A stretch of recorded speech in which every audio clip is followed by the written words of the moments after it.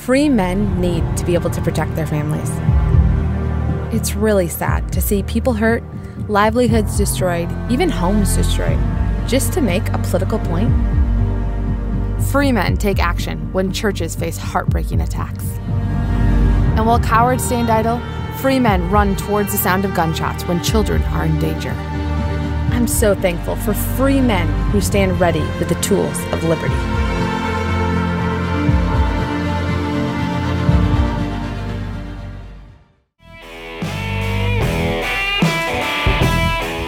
Hey y'all, welcome to Cross Politic on the Fight Laugh Feast Network. It is a Tuesday. It's Valentine's Day.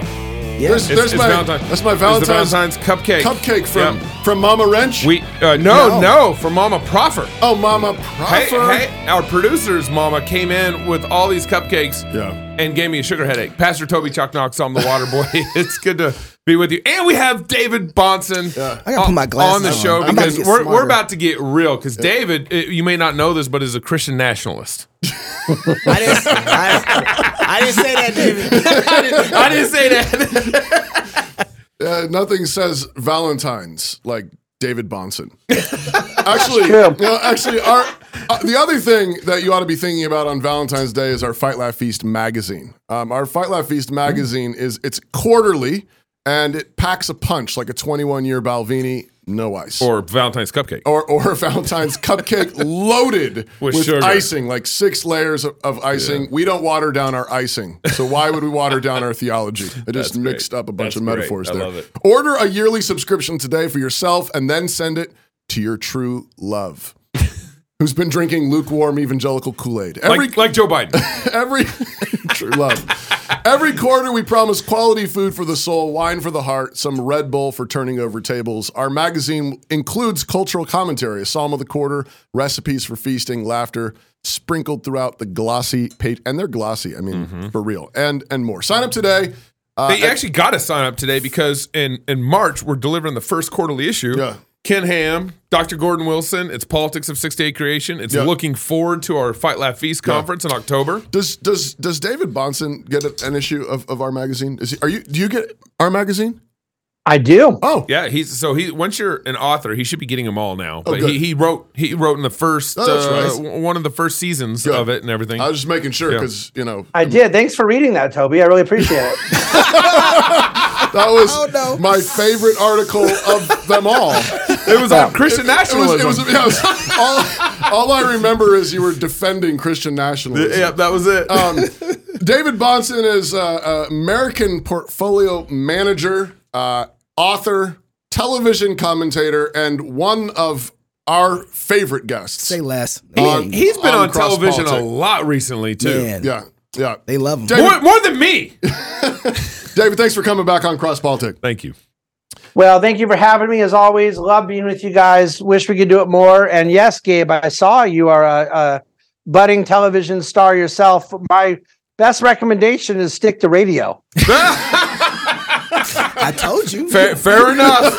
Fair enough. A voice for radio and a face for radio. Well, we don't know about the voice. Okay, but at least the face. All right. That's real brotherly love right there. Just iron sharpening iron. Just the wounds of a friend and all the rest of it. Classic Bonson. I told Gabe I wanted him to get you back on if we could sometime soon. When I actually saw, you shared, I don't know which my press release basically. Press release on Gabe's recent victory, in federal court, basically rejecting the city of Moscow's attempt to defend their insanity in riding roughshod over Gabe and the Bonet's First and Fourth Amendment rights, protesting the mask mandates, and you shared it, and you said the classical liberal order did right by you, brother. You deserved this vindication, my friend. And of course, grateful for the kudos and the share and everything. Yeah. But I just thought, you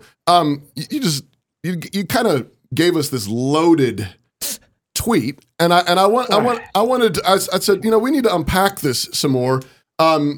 What do you mean by the classical liberal order? How did that do right by Gabe? What did you mean by that? Well, the thing is that I really consider you guys friends, and I love being on with you. And I believe we're going to co-labor together for the kingdom for decades to come. And yet, I think you guys know what the classical liberal order is, right? Well, I think we have some ideas, but I also think... I want you to shoot straight with me as to what you're asking, because I think it's a very fair question, and I'm here to offer any clarifications and whatnot. But if the question is, why would I say the liberal order in that case did right by Gabe? Mm-hmm. Or is the question, what do we mean by liberal order? I think those are two different questions. And I really do believe that what's going on right now, by the way, I wish I didn't have to say the classical liberal order. I wish I could just say the liberal order. Mm-hmm. But about 100 years ago, it became necessary for us to pretend like we didn't know what the liberal order was anymore, and that the word liberal didn't mean free, and that the lefties or progressives or enemies of the gospel and enemies of the liberal order, that they got that word. So we said, okay, we'll keep classical liberal. We'll allow that to happen. And at some point we started calling it conservative. And this surrender of vocabulary bothers me. But I already know that we operate from the like-minded presuppositions. We operate from a like-minded worldview. And so the question is to what the liberal order is versus why I think the liberal order did right by Gabe. I just think those are two different questions. Yeah, actually, I would here just for me, because what you just said, what you nailed it for me. When I think liberal, I'm not thinking the same way. I'm thinking 1960s, 70s. Like, I'm so influenced by what that liberal order meant, or what we meant by classical. The 1960s and 70s. Like this, free sex, this classical, and drugs. This liberal. Yeah, well, I mean, like, kind of how the Republicans and Democrats were trying to meet in this neutral liberal order, where like old classical liberals right now are fighting new liberals right now, and so this like gays against groomers. Yeah, but even feminist against new order feminists, right? You know, so I'm heavily influenced by. So when I imported more of my thoughts on liberalism than into it from the 60s and 70s than where you're pointing to, 100 years ago, Edmund Burke and that kind of genre. Well, and really it's Western civilization. Yeah. I mean, what we're talking about with the liberal order, and we didn't just surrender vocabulary, but we certainly did that. Yeah. And my guess is if we hadn't done that, we wouldn't have to have the conversation. Yeah. Now, your guys' pastor, Doug Wilson's written some great stuff on this lately of affirming a belief in the liberal order and classical liberalism as traditionally understood, and very much wanting to see it fortified around distinctly Christian principles and institutions that undergird it and protect it. Right. So there's not even an ounce of daylight between me and Wilson on this. Not even a little. Yeah. Here's the thing. The term liberal today, I recognize, is a reference to someone of a left-wing politics. Yeah. And the term conservative is supposed to mean someone of right-wing politics. But then people will say that the Trumpy folks were far right, as if like they're more conservative than me when they spend $7 trillion in national debt in 4 years. Or are the most pro-LGBT presidency of our lifetime. That's right. That's right. Yep. So I don't think that's far right. What it's become is a term about temperament. That far left means you go try to burn, you act like a French revolutionary for Occupy Wall Street, and far right means you act like a French revolutionary for some form of nationalism or populism or Trumpism. I reject both definitions out of hand. The word liberal is a reference to a free society. And liberalism, the notion of classical liberalism that we've now adopted as the term for 100 years, has its roots in the very founding principles of Western civilization. Principles that any worldview-minded Christian should be defending with every ounce of breath in their body. So do you think like this whole conversation around Christian nationalism, to me, it seems like there's a lot of angst there. And that a lot of what there? Angst. Angst. Teenage angst. I thought you said eggs. They're all scrambled. That's where those They're eggs all went. scrambled. Yeah. Well, there's a lot of angst. Yeah. But I think it's coming from people wanting to ground, and I'm coming at this from Canon Press, published Christian Nationalism by Stephen Wolfe. And so I think there's real substance there in the conversation, but I also think the conversation is being driven by a lot of angst of people who are trying to anchor their Christian identity in a nation that has gone crazy and has lost its identity. Is that fair? Well, let me ask you a question. If America was not acting the way she is acting right now, would it be better to root our Christian identity in our country? I'm not sure I understand the question. I think He's saying that right now there are people that want to root their identity in this country, and yet the country's acting crazy.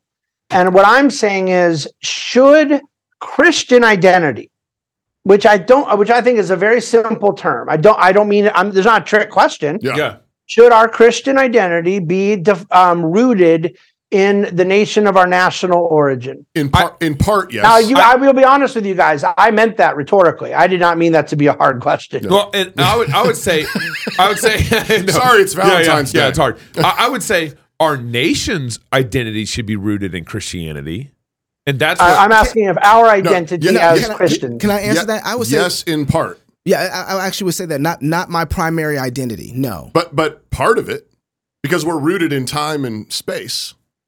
Yeah. So in other words, it's an Obama answer about American exceptionalism. Yes, just like the Greeks are exceptional and the Belgians are exceptional, like they're rooted in time and space too. And so, in other words, the answer is yes for everybody, which means kind of not the same thing, right? Well, I guess I'm not sure if I'm following you, but I'm thinking of like the end of Revelation. You have all the nations, the kings of the earth bringing the glory of the nations into the New Jerusalem. So, right. So the identity, our ultimate identity and allegiance is Christ, obviously.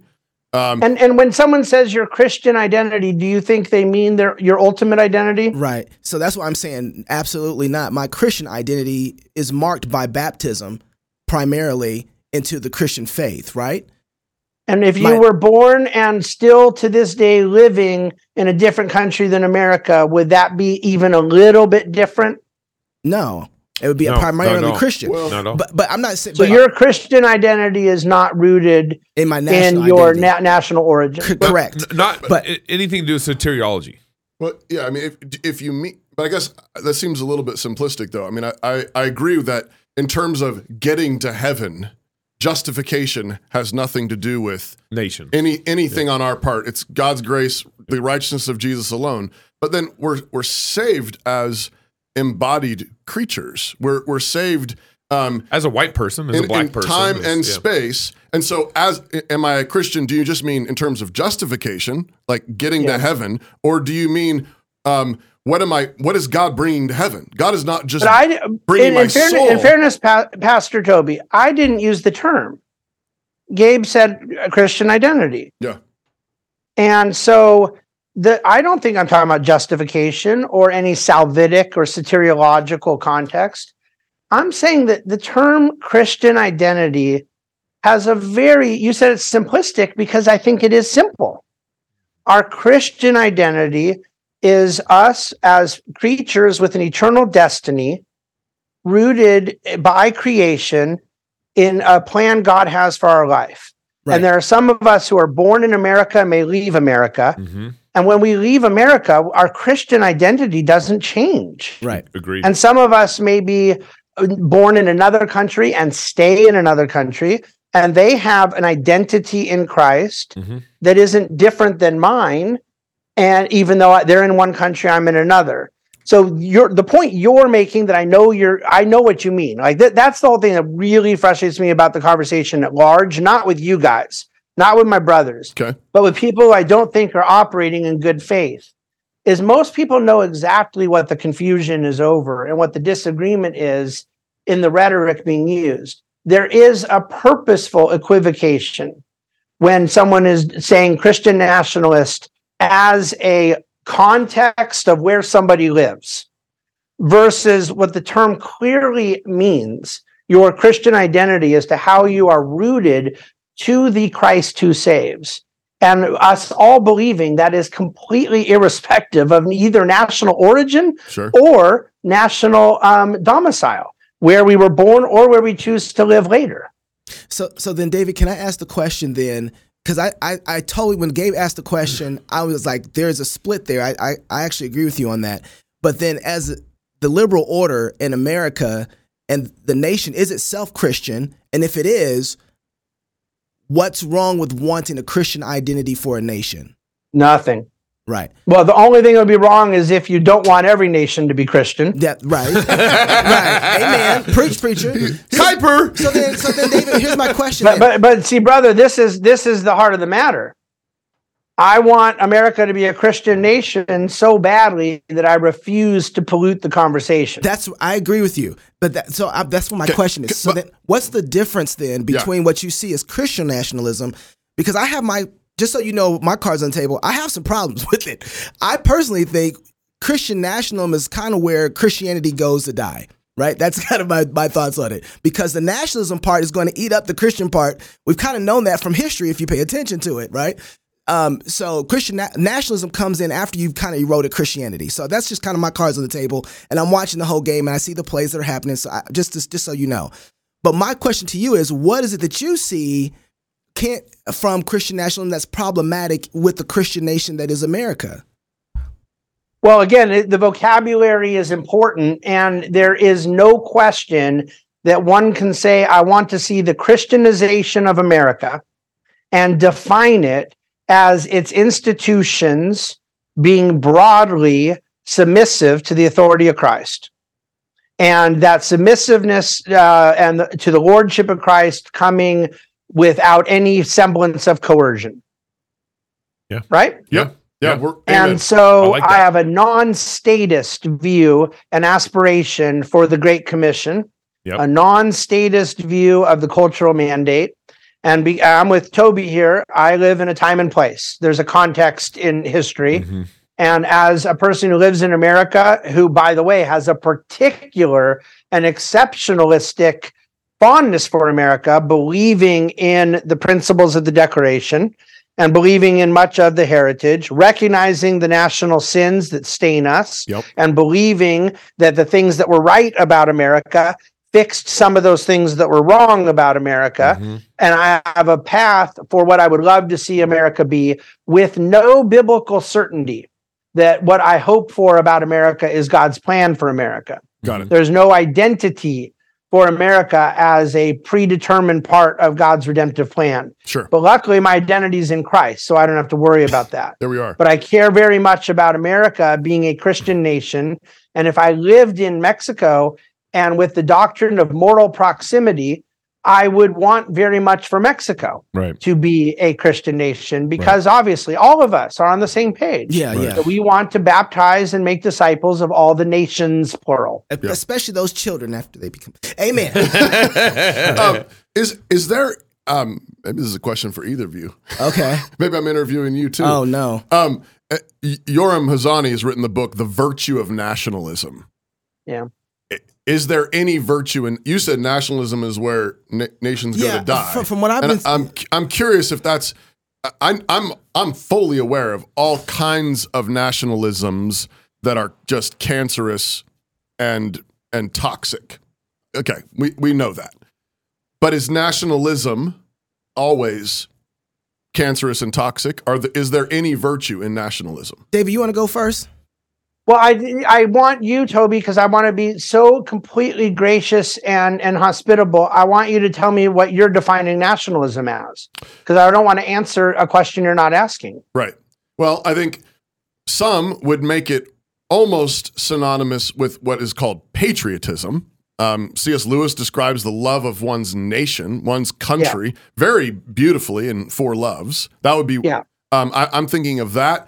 I'm also thinking of... Okay, but hold on real quick. Let's start. Do you mind if I interrupt? Sure, go for it. This is a great distinction, because if I believed nationalism equals patriotism, then everything changes. Right. Because my views of patriotism are different than my views of nationalism. And if when I was talking about nationalism, really talking about patriotism, then it would totally change the vocabulary, tenor, and philosophical underpinnings of the conversation.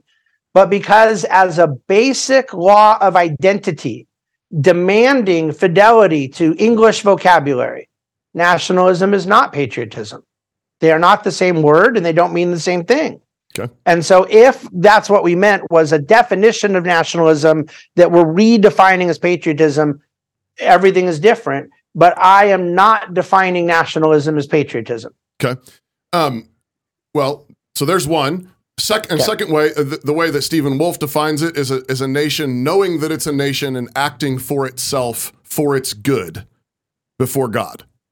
So it's knowing that you belong to a people and then acting for your own good in accordance with God's law. What's wrong with that definition? Well, do I believe that all nations should act for their own good in accordance with God's law? I do. Now, of course, back to this trickery of President Obama with his cutesy answer about American exceptionalism. Do you know why I would not say America is exceptional the same way the Greeks are and the Belgians are, or whatever it was he said? Do you remember, by the way, what I'm talking about? I do. Yeah. I do.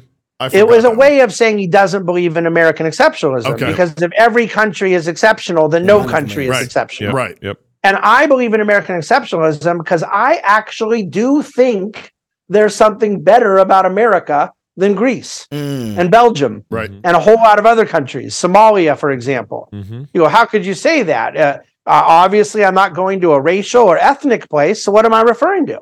I'm referring to an idea. I define America as a country birthed out of an idea or a series of ideas in revolution from England that had become tyrannical, that was birthed in certain commitments embodied in our founding documents. First, the Declaration that stated our independence, and then the Constitution that provided a rule of government thereafter. And so there's exceptionalism in that. But if what we mean is that definition of nationalism, that we want a nation that is acting for its own good and doing so the glory of God, my answer would be the same Matthew answer from Great Commission. I would want that for every country. Okay. So, but do we believe that the country, that there is a particular Christian identity in America's history that needs to be preserved, Christian values that need to be rediscovered? I think that one could be totally averse to the word nationalism and believe all of that. Sure. And so that therefore we want us to ask, what is the controversy over if all we mean by nationalism is that we want a Christian nation? Well, I've got thoughts on that, but let me throw one more quote at you, just as for fun. I came across this. I told the guys yesterday I'm on a John Buchan kick. I don't know if you've ever read John Buchan. I am not. He's the Scottish Presbyterian godfather. Oh, that explains it. I don't read Presbyterians. Yeah. He died in like 1935. So he was the son of a Scottish Presbyterian pastor. But he's known for being the godfather of the spy thriller novel. He wrote like spy thriller novels based on World War I. Ian Fleming, James Bond, sort of based on that. But he's this Scottish Presbyterian and member of Parliament. Also, for a time, wrote like 34 volumes on World War I for British press, and then ended his career as the Governor General of Canada, the royal representative of Canada. Died in Canada in 1935. He has this quote where he actually just makes a distinction. I'm listening to a biography of him right now and came across this, and I thought I'm going to save this for David Bahnsen. He said, I believe as firmly as ever that a sane nationalism is necessary for all true peace and prosperity. So he sort of, denotes a sane nationalism is necessary for all true peace and prosperity. But I am equally clear that an artificial nationalism, which manifests itself in barren separatism and the manufacture of artificial difference, makes for neither peace nor prosperity. And I thought that was a relatively intelligent take, but he's at least granting the possibility of a sane nationalism and saying even that's necessary for true peace, but also recognizes that there is such a thing as an artificial nationalism, which is full of barren separatism and artificial differences, which is going to cause all kinds of havoc. Right. Could you go in for some kind of distinction like that? Yeah, you know what's interesting there is that when it isn't including the word Christian, you're talking about nationalism. Nationalism is more specific than patriotism, and Christian nationalism is more specific than nationalism. And my friend Rich Lowry, who's the editor of National Review, has been there in that position since Bill Buckley died 15 years ago, and is one of the most thoughtful conservatives in the country. And he wrote a book in defense of nationalism in the last several years. And to me, the whole book was essentially a semantics argument for patriotism, right? And when you talk about a nationalist, that you have to define who's in the nation. And that with the Christian nationalism debate, now we have to start defining who is part of the Christian nation. Does it include the people in the nation who are not Christians? And the definition that you provided a moment ago in this vision of a Christian nation I have allows for people to be part of the nation that are not yet Christianized, and therefore give a real burden to those of us in the church to evangelize. To evangelize institutions, to evangelize people, families, households, all of this sort of cultural transformation we believe in. And yet we do so to the people as part of the nation, not as outsiders looking in. And that becomes a sort of sphere sovereignty distinction. And that's where I'd rather hear this author you're quoting. I'd like to unpack better, if I'm comfortable with those semantics or not, around the sphere sovereignty of church and state. Because I believe that there is a right to excommunicate someone out of the church who is an unbeliever.